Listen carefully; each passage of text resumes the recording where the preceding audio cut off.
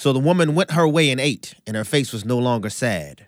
My name is Abraham Hamilton III, and this is the Hamilton Minute. 1 Samuel chapter 1 begins by introducing us to a woman named Hannah. She was tormented and grieved by barrenness. Hannah wept continually and was so disturbed that she wasn't eating. Yet she makes her way to the Lord's temple, poured out her heart to him, moving her lips but not uttering a sound. Immediately as she concluded her prayer, the matter was settled. Though she didn't have tangible evidence of an answer to her heart's cry at the moment, she had the tangible confidence in the one to whom she cried. The matter was settled in prayer. Listen each weekday from 5 to 6 p.m. Central for the Hamilton Corner, or visit the podcast page at afr.net for more from Abraham Hamilton III, Public Policy Analyst for the American Family Association.